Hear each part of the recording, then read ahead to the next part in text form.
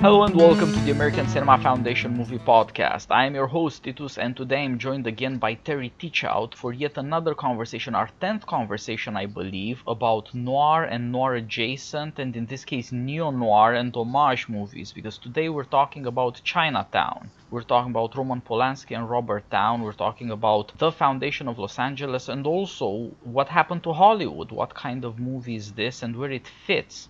We are already in modern Hollywood. This is 1974. The new Hollywood has created an entire new class of directors, of stars, a new world. And this movie is both typical and the epitome of that new Hollywood.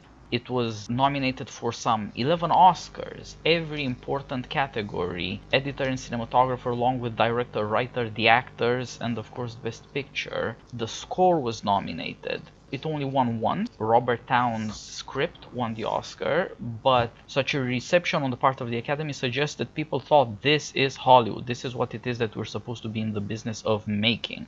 Yes, it's interesting the cusp that it stands on in terms of casting. Two of the stars, Jack Nicholson and Faye Dunaway, are quintessential new Hollywood figures. And the third star, John Huston, is one of the greatest directors of old Hollywood, who is appearing in an on-screen dramatic role in this film. This is really a film that looks backward and forwards to an extraordinary degree, I think, especially for that particular moment in Hollywood history. I mean, it signals its backward look from the very first frames. The main titles, which are shot in Academy ratio, are a color, but a deliberate recollection of what main titles looked like in the 30s and 40s, right from the studio credits onto the whole title sequence. It's startling. And I think now that we're more to the idea of homage in neo-noir and neo-films in general, this doesn't strike us quite as forcibly as it must have come across back in the mid-70s when those titles came up on the screen, and people must have said to themselves, what is it that we're about to see? Yes, indeed. This was not based on any of the many novels or movies or other productions of the 30s and 40s of old Hollywood, but written from scratch by Robert Towne, with Polanski forcing him into rewrites to produce the final masterpiece of genre. But it's consciously trying to get everything right, and to get everything right in terms of glamour at the same time. And more generally in terms of design, because one thing that you notice in this film is that the period detail is correct. It's not ostentatious as it might be in a neo-noir film, say Body Heat, something like that. It is intended to look like a color version of what Los Angeles and the things in Los Angeles and the people in Los Angeles looked like in the 30s. I mean, even the newspapers that you see in the cutaways are all meticulously designed in period style, something that is almost always a falling down place for contemporary films. They get them right.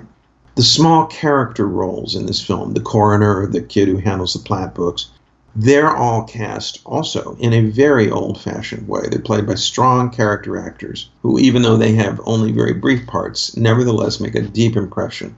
What you would have expected to see in Hollywood when the contract players were so easy to get, that the films had a real depth of casting. And there are some specific homage touches in it, too. The guy that you see at the very beginning of the film, Curly, whose wife is cheating on him, he comes back at the end of the film.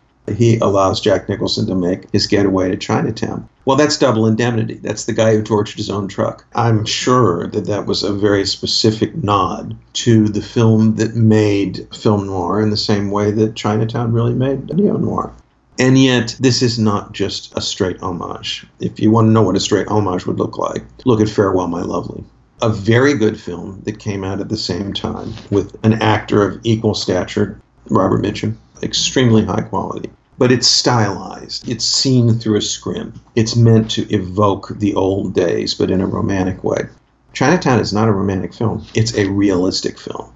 And I think that explains why Jack Nicholson's performance lands in the way that it does.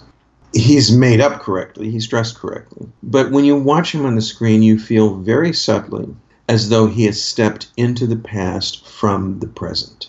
And this is partly just a matter of the way he acts, but it's partly also a matter of the fact that he's Jack Nicholson. Right at that moment in film history, He was one of the hottest actors of the new Hollywood. We recognized him for The Last Detail. We recognized him for Five Easy Pieces, for these films that are distinctively, characteristically evocative of a new way.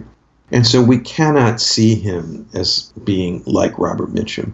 He is our representative who steps into the world of Chinatown from the world of the present, and whose presence in the film is telling us, just as Faye Dunaway's presence tells us, what we are seeing is relevant to the way we live now. Yeah. And that's a big part of the force of the film. There's a lot to be said for what the 70s added. There's a dark national mood, a certain interest in revealing dark origins, in reappraising the past, and not with a gauzy perspective. Indeed, Nicholson has a certain crassness to him, a certain brute strength. He is by no means a nice guy. There's almost nothing by way of a code of honor as you might have had even in a gangster picture in the 30s. Yeah, that word crassness. That crassness is exactly right.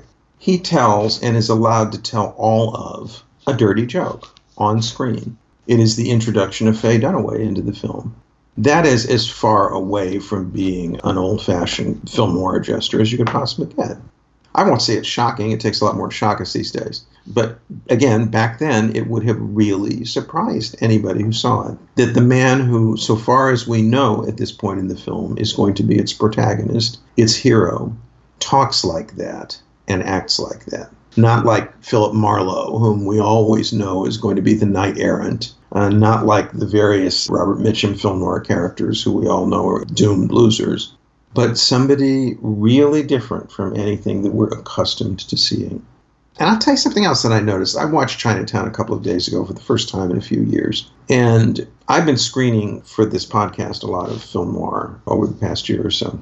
And one thing that struck me forcibly watching Chinatown this time is that while the dialogue is, of course, beautifully, it is not self-consciously snappy in the manner of the film noir or the hard-boiled mystery novel, the Chandler novels. It doesn't contain those sharp, quotable wisecracks that you go away from the film wanting to quote. It doesn't contain bits like the "how fast was I going" officer bit from Double Indemnity. There's nothing like that in there. The dialogue in this film is naturalistic. Just like the performances are naturalistic, just like the setting is naturalistic. It's strange to think of a neo-noir film as being essentially realistic. And yet I think that's the only possible word that you can use for Chinatown. And it's that grounding in realism that makes the terrible, terrible ending of this film to be completely believable. The fact that we have led up to it in a way that says to us, this is what the world is like. You're not escaping into a fantasy.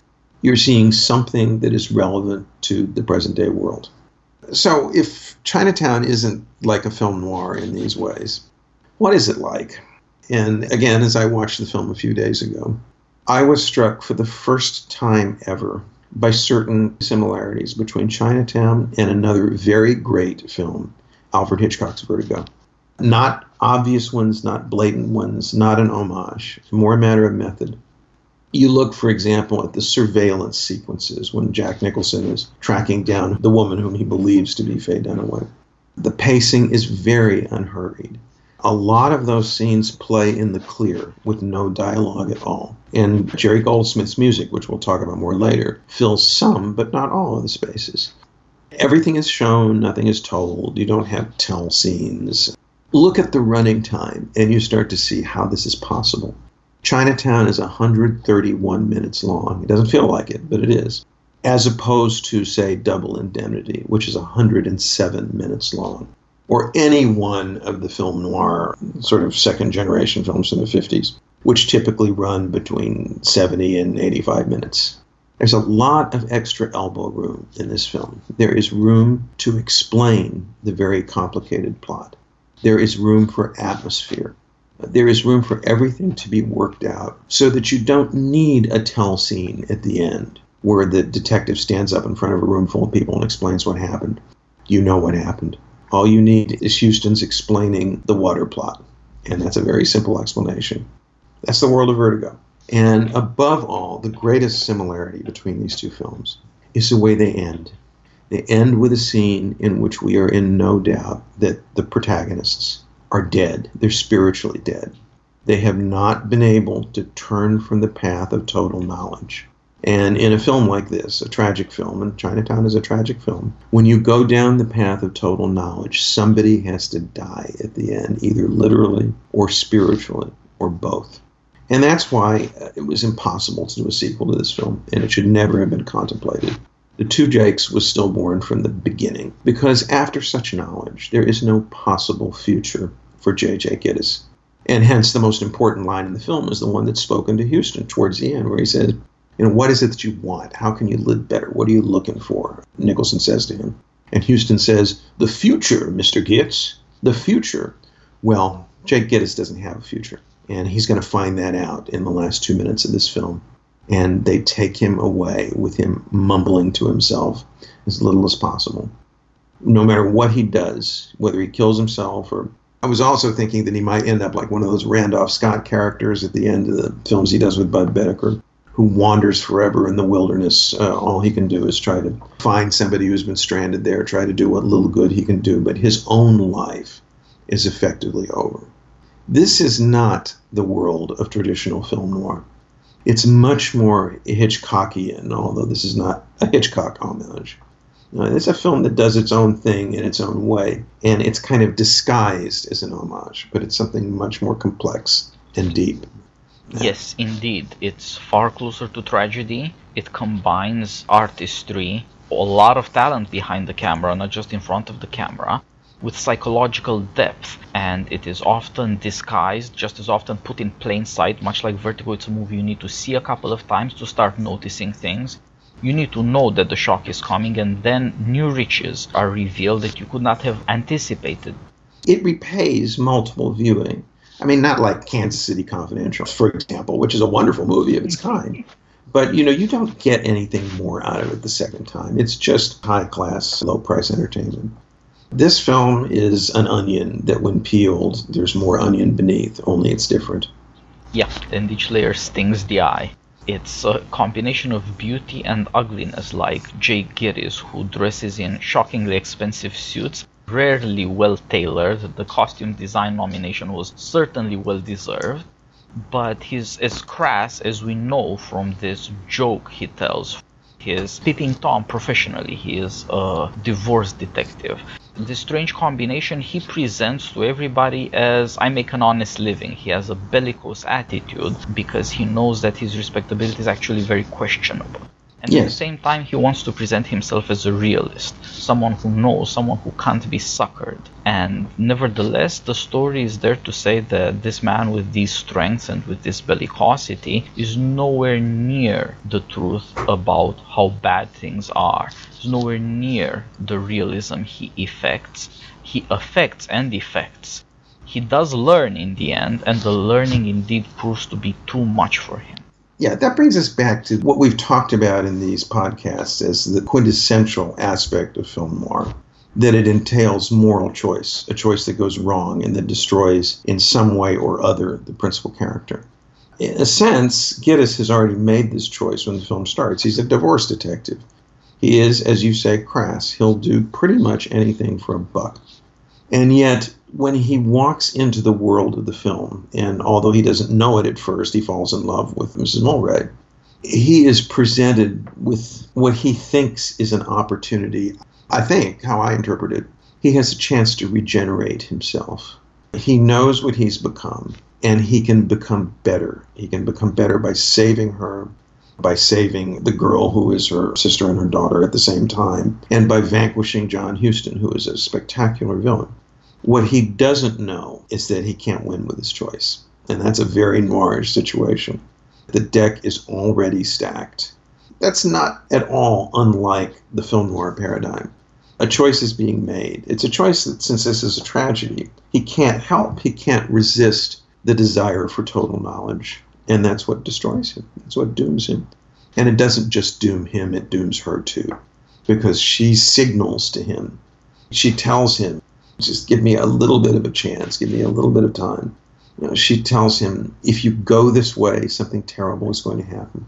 And he could stop. He could absolutely stop. There's no necessity for him to. She loves him. He quite clearly loves her. They could make some kind of life for themselves. You know, I mean, you can imagine that in a hypothetical world. But he cannot stop himself because he is strapped to Ixion's wheel of tragedy. And so he has the choice that is not a choice. Yes, exactly. It appears as a choice so that he can feel like the manly man he wants to be, that he acts on his own decisions. He makes up his own mind and acts on that, not on any exterior compulsion. But in fact, of course, he acts morally on her behalf. He feels he has a right to this. He is an incredibly jealous and possessive man of her, and that is tied up with his unusual powers and his unusual willingness to go beyond respectability in order to do harm but also help. In this case, he really and honestly wants to save her the more he realizes she's in trouble. But at the same time, he needs to feel that he can save her, that he has that power. That is to say that what he's good at, snooping, being a spy, violating privacy, is good, that it can be used for the good, and that it is in his power to do so. He can purify it. Exactly. As though the way in which he's damaged goods because of the past he doesn't quite want to bring up, and the way in which she's damaged goods because of horrifying past that he forces out of her could somehow match, and then they would be good together. And as you suggest, they do have these brief moments when you see, if not vulnerability, then at least a certain humanity. For once, Jack Nicholson, if he's annoyed, he's not calculating the angles. He really just does want a minute of peace. He's more humane than you would see him otherwise, and she's not hiding, and she's not afraid for once and not guarded. But they are very fleeting moments, because she's driven on by fear, and he is driven on by the obsession with finding out the truth about her, as though this revealing of knowledge, this strange gift he has for violating privacy so that it ends up on the front page of the paper, is going to lead to some happy end. But it won't. Some private things should maybe just not be published. Yeah.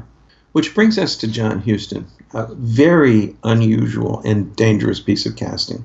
He has the actor's gifts, but he's not a full-time actor by any means. And I remember when I first saw this film, it was maybe, I don't know, a year or two after it came out, I thought to myself, come on, give me a break. This isn't a performance. He's just putting on a show. He's having fun. It took me a while. It took me more than one viewing to realize that what I had initially thought at first was an overripe performance was really exactly right in a very particular kind of way, an operatic way. Only a very big man, both physically and spiritually, so to speak, can be capable of the kind of monstrousness that Huston's character exhibits in this film and tries to justify in this film. One of the few tell moments in Chinatown is when he tells Jack Nicholson, we're all capable of this. You don't know what it's like to be tempted in that way. We can all fall victim to it. He, too, has fallen victim. And at the very end of the film, of course, he triumphs at the cost of the loss of his daughter. But he takes away the girl. He's shielding her eyes. That's the last moment we see him. He's got a bullet in him, but he's going to live. And he's got his hands over her eyes saying, don't look. And just as you know that Nicholson is going to go off to some kind of spiritual death, you have to ask yourself, what is this girl's future? Will John Huston overcome his evil? Will he do it all again? There is just no knowing. You couldn't have gotten that from, I'm thinking, the kind of actor who might have been more conventionally cast in this role. Burl Ives, just to pick one right off the top of my head, the big, horrible Hollywood Tennessee Williams type character. He wouldn't have had anything like the richness and depth that Huston brings to this performance. I mean, once you accept the premise, which is that Huston is a great operatic villain, you can't buy anything less than that. And the more I see the film, the more I live with it, the surer I am that this is the masterstroke of casting in Chinatown. There are other people who could have played the Faye Dunaway role. There are probably other people who could have played the Jack Nicholson role. I can't think of anybody else who could have played the John Huston role. He was absolutely ideal for it. Yeah, he is the core of the movie because he puts together a very personal problem with a very political problem. How was LA founded? On what is based the prosperity, the power of the new second city of America, and of course of Hollywood and the Dream Factory? There's this man who has grand ambition, the only guy who's really thinking about the future, but at the same time, because he's thinking about the future, he's thinking about his own mortality. It seems that is why he wants to take this girl that had been hidden from him, and that is why he's willing to risk his own life, and that is why he's willing to do all these horrifying murders. That's what it takes to get the future you want, but also for him personally to deal with his own mortality. Part of what makes him evil is that he has forgiven himself. It's a strangely modern idea, you can forgive yourself. But on the other hand, it's the fact that he won't let anything stop him precisely because he knows that eventually it all must stop. He wants to get as much done and not take no for an answer, and in a way never say no to himself. Either the lust that turned him to incest or the desire to own Los Angeles that has turned him into such a murderer. He's always got a reason. He's always got enough of a reason to convince himself that this is acceptable behavior. And you know, we would feel all of this, even if you came to Chinatown not knowing who John Huston was in real life. The performance is that good. But as soon as you realize who it is, that this is the man who wrote and directed The Maltese Falcon and The Treasure of the Sierra Madre, some of the greatest and most powerfully morally oriented films in Hollywood's history, and who will make a film out of Wise Blood later on, you suddenly realize there is, to use a film theory word, there's an extra diegetical aspect of his performance. He's not just the actor playing the role on scene. He is John Huston, who in his own persona represents Hollywood in its traditional meaning in exactly the same way that Jack Nicholson, the actor, is not just performing as J.J. Gittes, but represents the new Hollywood that is transforming the way that the old Hollywood worked, that is transforming the way of John Huston. Yeah. And of course, in the world of the film, the production is that the old Hollywood will win. Yeah, when you see them on screen, all of a sudden Jack Nicholson, by all accounts one of the top 35 actors of the modern era, seems small. He has none of the even grandeur. Physically small, yeah. And yes, indeed. John Huston is not a scene stealer, but he does dominate everything quite quietly with his gestures, when he listens with his eyes closed. Everything he does suggests that there's great power within him. He's a man of rare ability.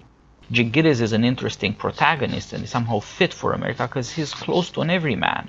This other guy is so interesting because he's not like the rest of us. He really is an aristocrat. He really is a creature on a far larger scale with strange ambitions, and who not only can't take no for an answer, but can't say no to himself either. You know, J.J. Gittes has to put up with stuff like the rest of us do.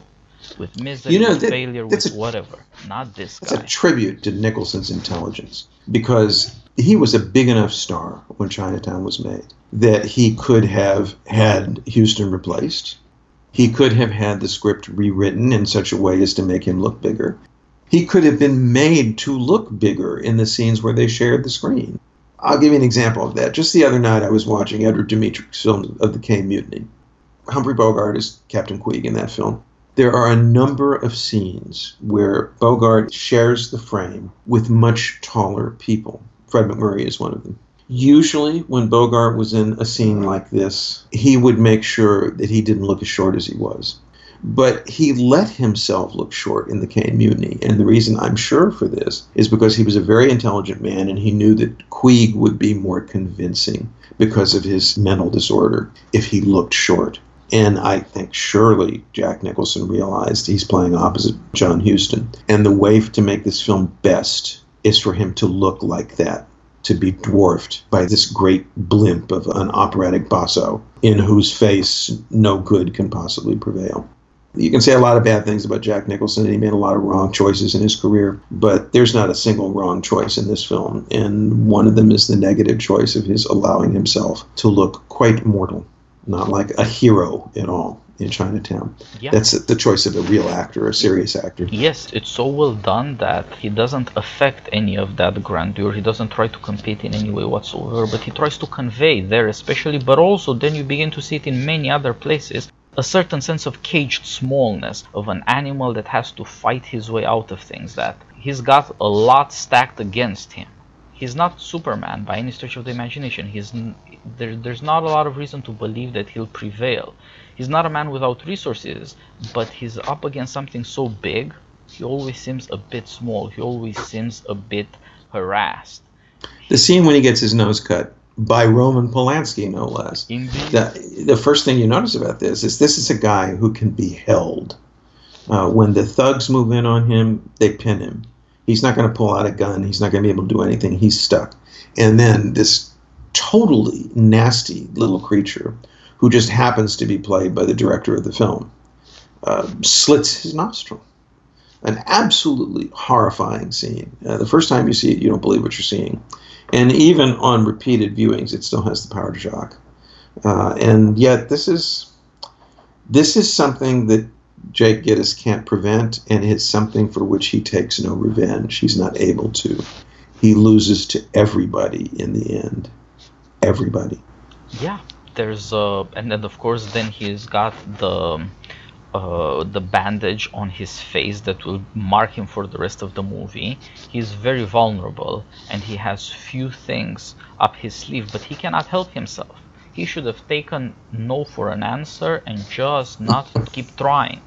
When people are willing to be this nasty, so unpredictable and gratuitously, well, maybe you should get a hint, but he doesn't.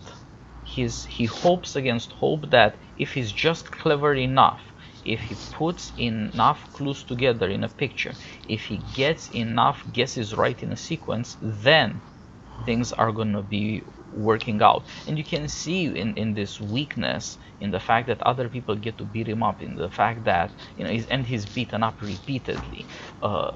He wins one fight, and you can see there that he has to be cleverer and quicker and pull a couple of tricks up his sleeve, and because otherwise that bigger guy will whoop him.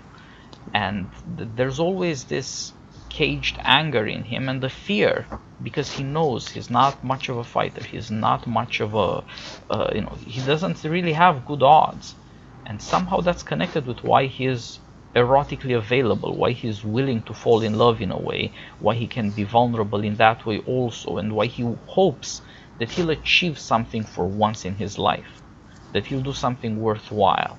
He's been beaten around by life a lot, and it seems to happen to him constantly. Let there be one good thing, please. And notice the way that the love scene is shot. You make me think of that. The only possible word I can think of is tact. That is not a sex scene. I mean, they're in bed together and they don't have clothes on, but there is no display. There's nothing of the kind of the way that you would expect the film to be, to show the scene today. It's shot with, to use a very old-fashioned word, pudor. And I think it is because we are meant to recognize that this is about love, that he is seeking some kind of redemption for his life and for the bad thing that he's done to this woman. Remember that he betrays her before he even knows her. He wants a way out, and this is why we identify him. He can't get it, and this is why it's a tragedy. And the film doesn't sell us short. We go all the way to the end and the ultimate disaster. We are not, and to think that it was Polanski who insisted that the film have an unhappy ending, to think that it was originally going to be written without one, that astonishes me. And yet, we can all make mistakes. When you're close to your own material, you can think that it ought to be in a certain way, but we don't. Quite rightly, we do not think of Roman Polanski as being a man of moral courage. But in the case of this film alone, he exhibits an artistic, aesthetic form of moral courage in insisting that the film have not just an unhappy ending, but a disastrous, terrible ending. The word terrible often gets overused. It is completely appropriate here. Yeah, it's it's a film full of stories to tell about the talent involved that would take us too far beyond our purview, but there are strange and then disturbing things to learn, and then there is the film itself, which indeed, as you say, shows a certain integrity. It took some whacking it into the form in which we find it, and and then Robert Towne won an Oscar against his own will, as it were, and he eventually had to admit that about this thing Polanski was right. He did the right thing because he insisted that this should be a tragedy. That's another word we throw around a lot, and of course we get scared, something bad happens, but on the other hand, if every death ends up being a tragedy, it becomes harder to pay attention to when one actually happens.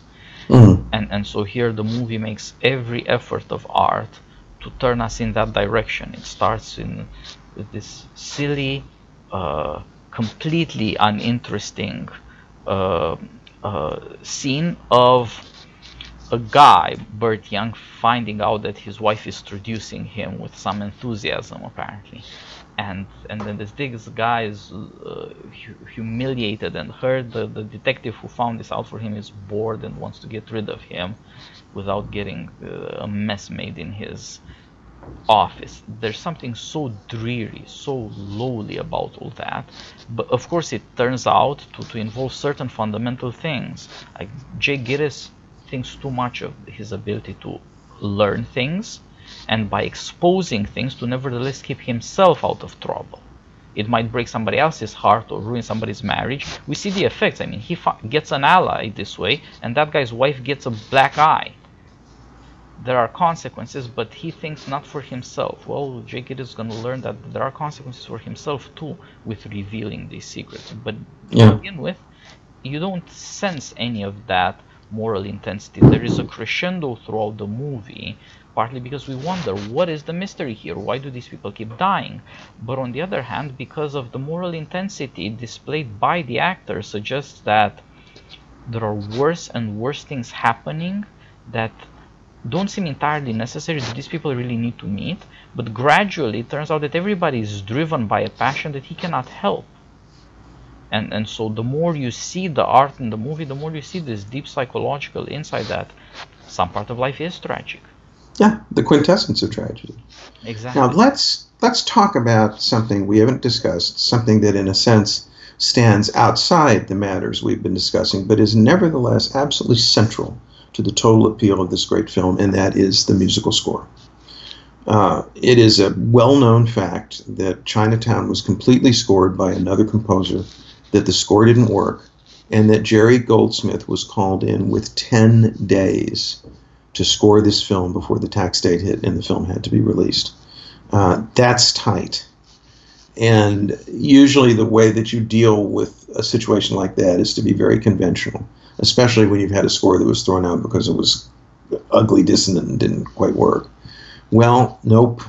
This is one of the most unorthodox film scores ever written, starting with the instrumental lineup. It is scored for 1 trumpet, 4 pianos, 4 harps, 2 percussionists, and a string section. That sounds like Bernard Herrmann, or like the sort of ensemble from which you'd expect to hear a piece of avant-garde classical music.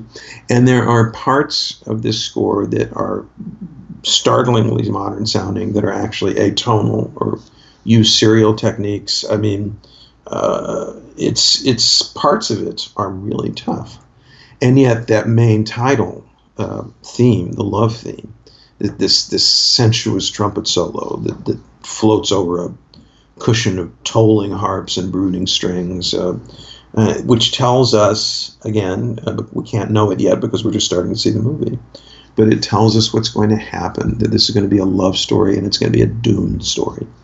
The trumpet solo was played by Ewan Rasey, who is the great Hollywood studio trumpeter. And he later told an interviewer that Goldsmith and his arranger said to him, "Play that theme sexy, but like it's not good sex." And that's just what it sounds like. And yet there's not that much music in the film. In a 131-minute film, we have 23 minutes of underscoring. And yet every single note counts. Instead of wall-to-wall underscoring, which you might well get in a film of the 40s. Everything is saved for the key moments of the film. Most of the dialogue is heard in the clear. When there is no dialogue, when the camera is simply exploring or setting up atmosphere, Goldsmith steps in and intensifies the atmosphere. And what you've got in the end, written in 10 days, I'm just shaking my head in amazement at this, is a score so intense, so concentrated.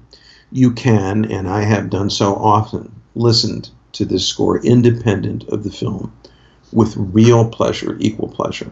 And yet when you meld it with the film, you get a key element of the success of Chinatown. And you want to talk about the collaborative nature of film. Chinatown exemplifies it in two different ways. One is the decision to make an unhappy ending was not made by the writer. The second is that the score was written after the film was shot without consultation, with 10 days to go. And yet now that we've got the film and the score, you can't imagine one without another. Yeah. I guess there are other people who could have scored Chinatown this well. Herman could have, I suppose. But short of that, I don't know who, and I can't imagine. What Chinatown is, it is in significant part because of Jerry Goldsmith's music. Yes, indeed. Especially the love aspect of the movie, it would not come across well otherwise. There is something in the mood that would not be transmitted by what you see, by just the facts, ma'am. Let's call it that version of movie making. It wouldn't carry enough, especially not with these kinds of characters who have so many secrets and who are harried from sequence to sequence by decisions that happen off screen that we only learn about in retrospect.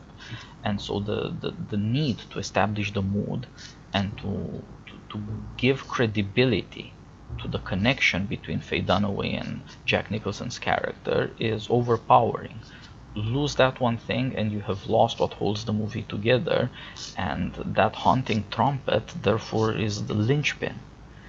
It's not often that we can say that about movies, not even when there is a theme that we all love and associate with that movie, because that's not quite the same thing as being relevant to characterization quite so much.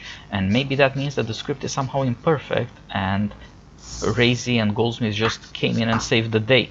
Even so, it comes to the same thing, that it's that important, and they got it right in a situation where, as you said, they could not have second-guessed themselves. There was no time for something else. It was either this or nothing, and to come through in such a moment, it's wonderful. Yeah. Herman used to say, an arrogant man, except that it was true, that Hitchcock left his films to be finished by Herman. And that's one of the reasons why Hitchcock decided he didn't want to work with Bernard Herrmann anymore. He didn't want somebody saying that about his films. But how can you not say that about a film like Psycho, without that score, those scenes wouldn't have landed? Or Vertigo, a film whose total effect, in exactly the same way as Chinatown, the romanticism is absolutely dependent on the power of the score to unite film image and feeling into a single indissoluble compound. Yes, and I would, this Chinatown score is as good as the Vertigo score, I would say. They're certainly comparable, and then down to this matter of only using the music after long silences when it will land, when it will add an entire new layer that is necessary. And the movie also, of course, had a strangely parallel situation in cinematography. A man had to be fired, and very quickly Polanski brought in John Alonzo to film, and in the process they created the look of old movies, but especially of old Hollywood, for modern America.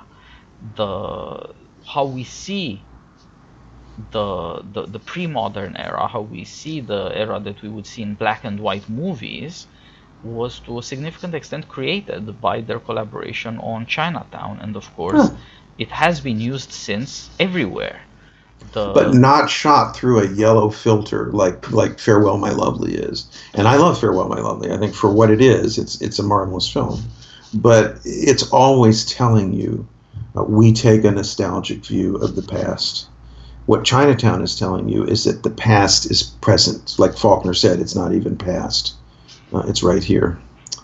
Yeah. So here we are talking about this extraordinary film, and we're using words like great and masterpiece, and I think most people do feel that way about Chinatown.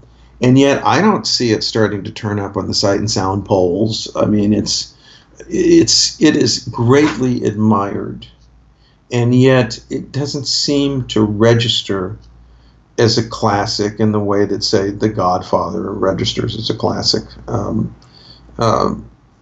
I'm quite puzzled by that, and it brings me back to a question that I have been asking myself really ever since Chinatown came out.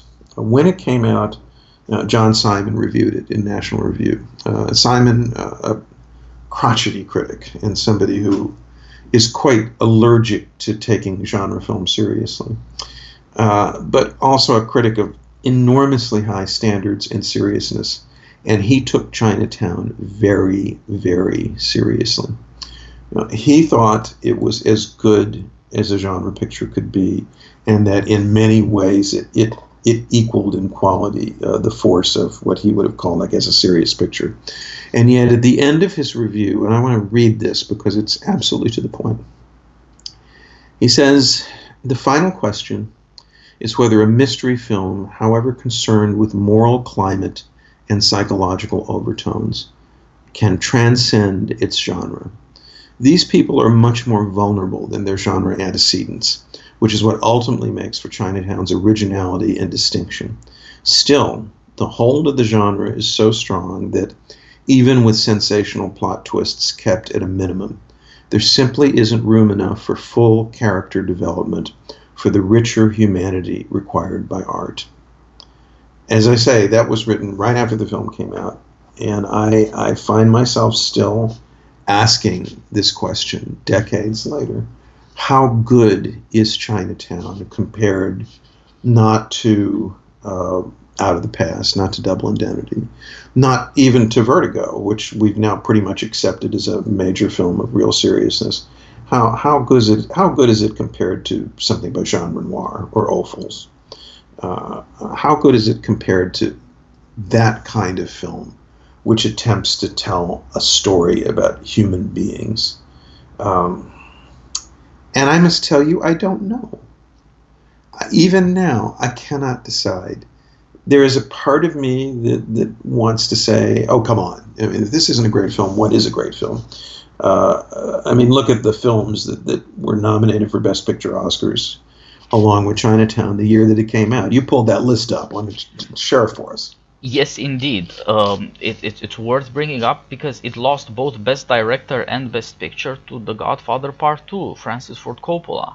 The same year, The Conversation, another Coppola picture, The Towering Inferno, which is not a picture we remember very well, or other directors beyond Coppola, the great French Francois Truffaut, but also Bob Fosse and John Cassavetes, New Hollywood, in a vein that has none of the sweeping ambition or of the almost epic, tragic feel of Chinatown. It's somehow in between. It's not quite The Godfather, as you suggested before, but it's certainly far larger and more powerful than most of what New Hollywood or what cinema since has been. It's maybe on the cusp of having the grandeur of The Godfather, but not quite there. But the difference is it's not a great difference. They are both very high achievements.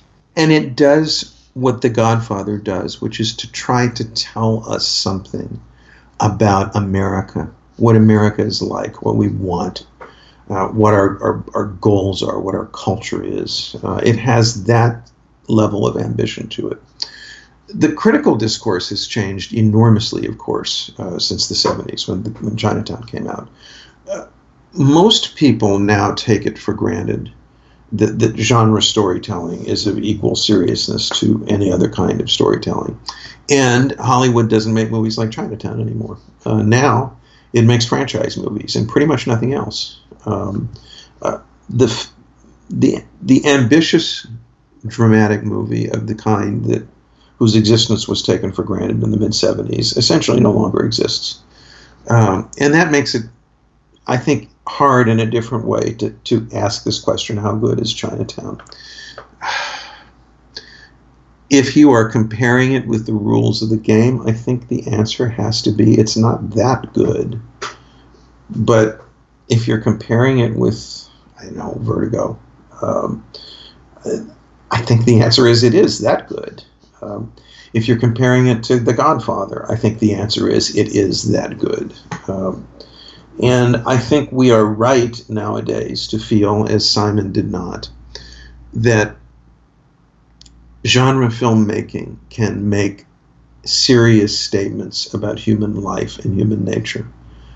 Statements that don't lack for seriousness and resonance. I don't think they shoot quite as high. But now that nobody's shooting high at all, I mean, now that our movies are all Disney movies, we can't help but look back at Chinatown and say, what does this lack? What is missing in it? Why are we not voting for it in the Sight and Sound polls? I don't know the answer to that at all. And I don't know that it matters anymore. I think we basically now have to judge this movie for what it is. It is certainly one of the I'll go this far. I think it's one of the half dozen greatest movies to be made in America in the post-war era. Yes. I don't see how you can fail to judge it like that in Hollywood. I mean, it's that good. I came back to it last week, as I mentioned, after not having looked at it for a number of years. And I was completely caught up in a movie that I knew so well, that I know half the dialogue and can do the line readings. It is that familiar to me. And yet it is still beautiful, and it is still powerful and moving, and I fear to say true. We don't want this interpretation of America to be true. But it is hard not to watch the film in the present moment and feel that it isn't true. It has a strange power of persuasion that should not at all be neglected. Indeed, it has, in a certain way, doesn't have the depth of character that we would want by comparison with the novel, specifically from the 19th century. But on the other hand, through genre, we see American history and the revision of Hollywood itself. And that is a level of sophistication worth appreciating, even though we savor it as entertainment. But further, it does have, because of its interest in American history and in who we are, to persuade us, to show us, to make us feel it and hear it and see it, also has this power that wouldn't appear in art movies, let's call them. It really does feel tragic. It really does feel that this is us. And that conclusion hits. And if it can hit 45 years later, I suggest that they hit on something very important that we can never quite shake off. It does have a rare ambition to ask, what was the foundation really like? Or what are we living with that we have to sweep under the rug? Or we're confident that we know that democracy, transparency, accountability, all of these things are great and good things, and indeed they are, but also that they're enough. But what if sometimes learning the ugly truth is deadly? What if we can't publicize everything? These questions and the emotional power they gain in the dramatization, they go far beyond genre. They are things that we would talk in the way we would talk academically about tragedy. What does it mean to have this ambition for knowledge, to see everything like Jay Gillis does, and in a way we the audience. Then we would see this other level, and I think it's unambiguous. The history in the genre is indeed it's strange. It's not great in the way in which cinema used to be. It's certainly far greater than the small movies or the purely genre franchises we have now. But that middling position by itself would not go so far as what we feel when we see it. Why does it hit so hard? Properly articulated, I think that shows that it does have a claim to greatness.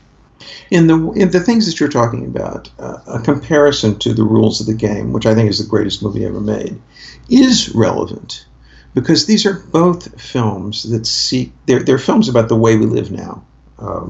The rules of the game is literally so. It portrays the moment that it was made, just before World War II, just before France collapsed under its own weight and was pushed over by the Nazis.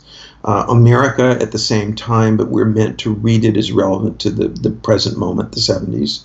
And these are both films that explore whether the culture they portray might not be a hollow tree, something that is empty inside and ready to be pushed over.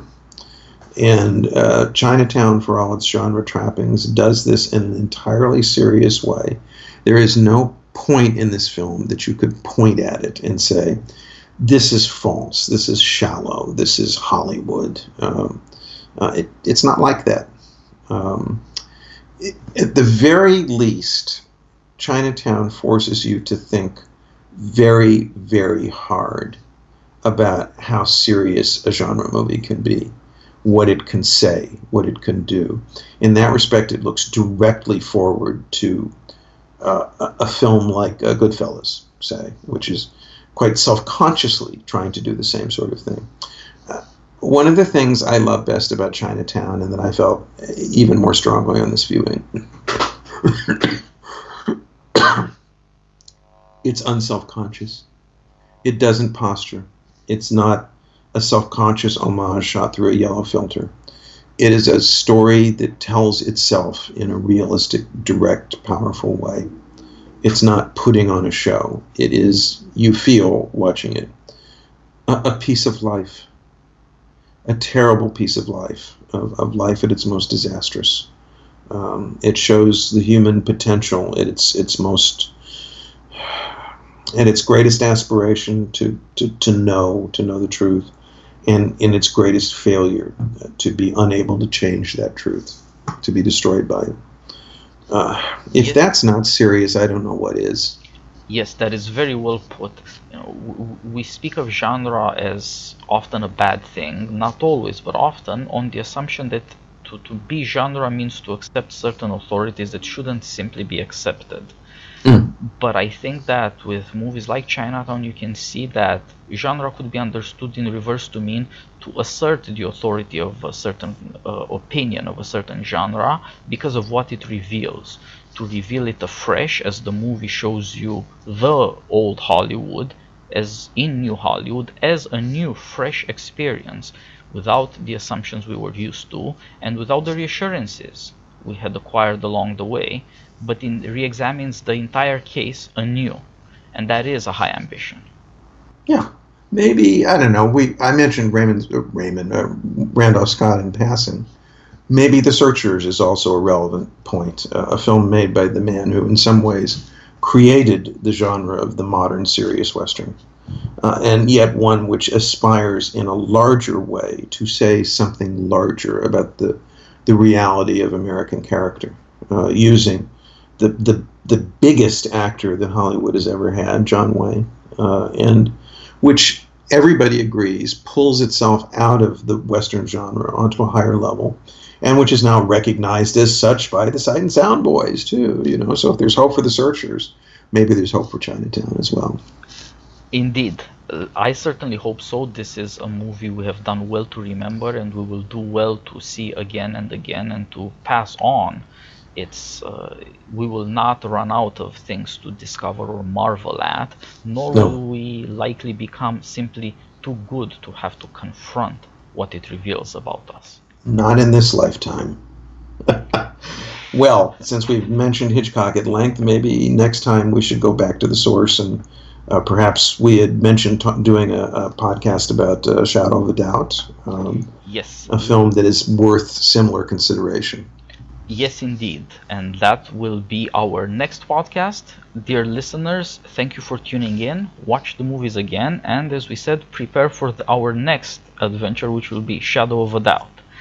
Sir, thank you again for joining me. It's been wonderful talking about this. Oh, my pleasure too. And to be able to see Chinatown again. Not that you need an excuse, but it's nice to have one. Yes, indeed. Likewise, just knowing that I'll watch this and then I get to talk to you about it. That is an IU. Thanks so much. Thanks a lot. My pleasure. All the best.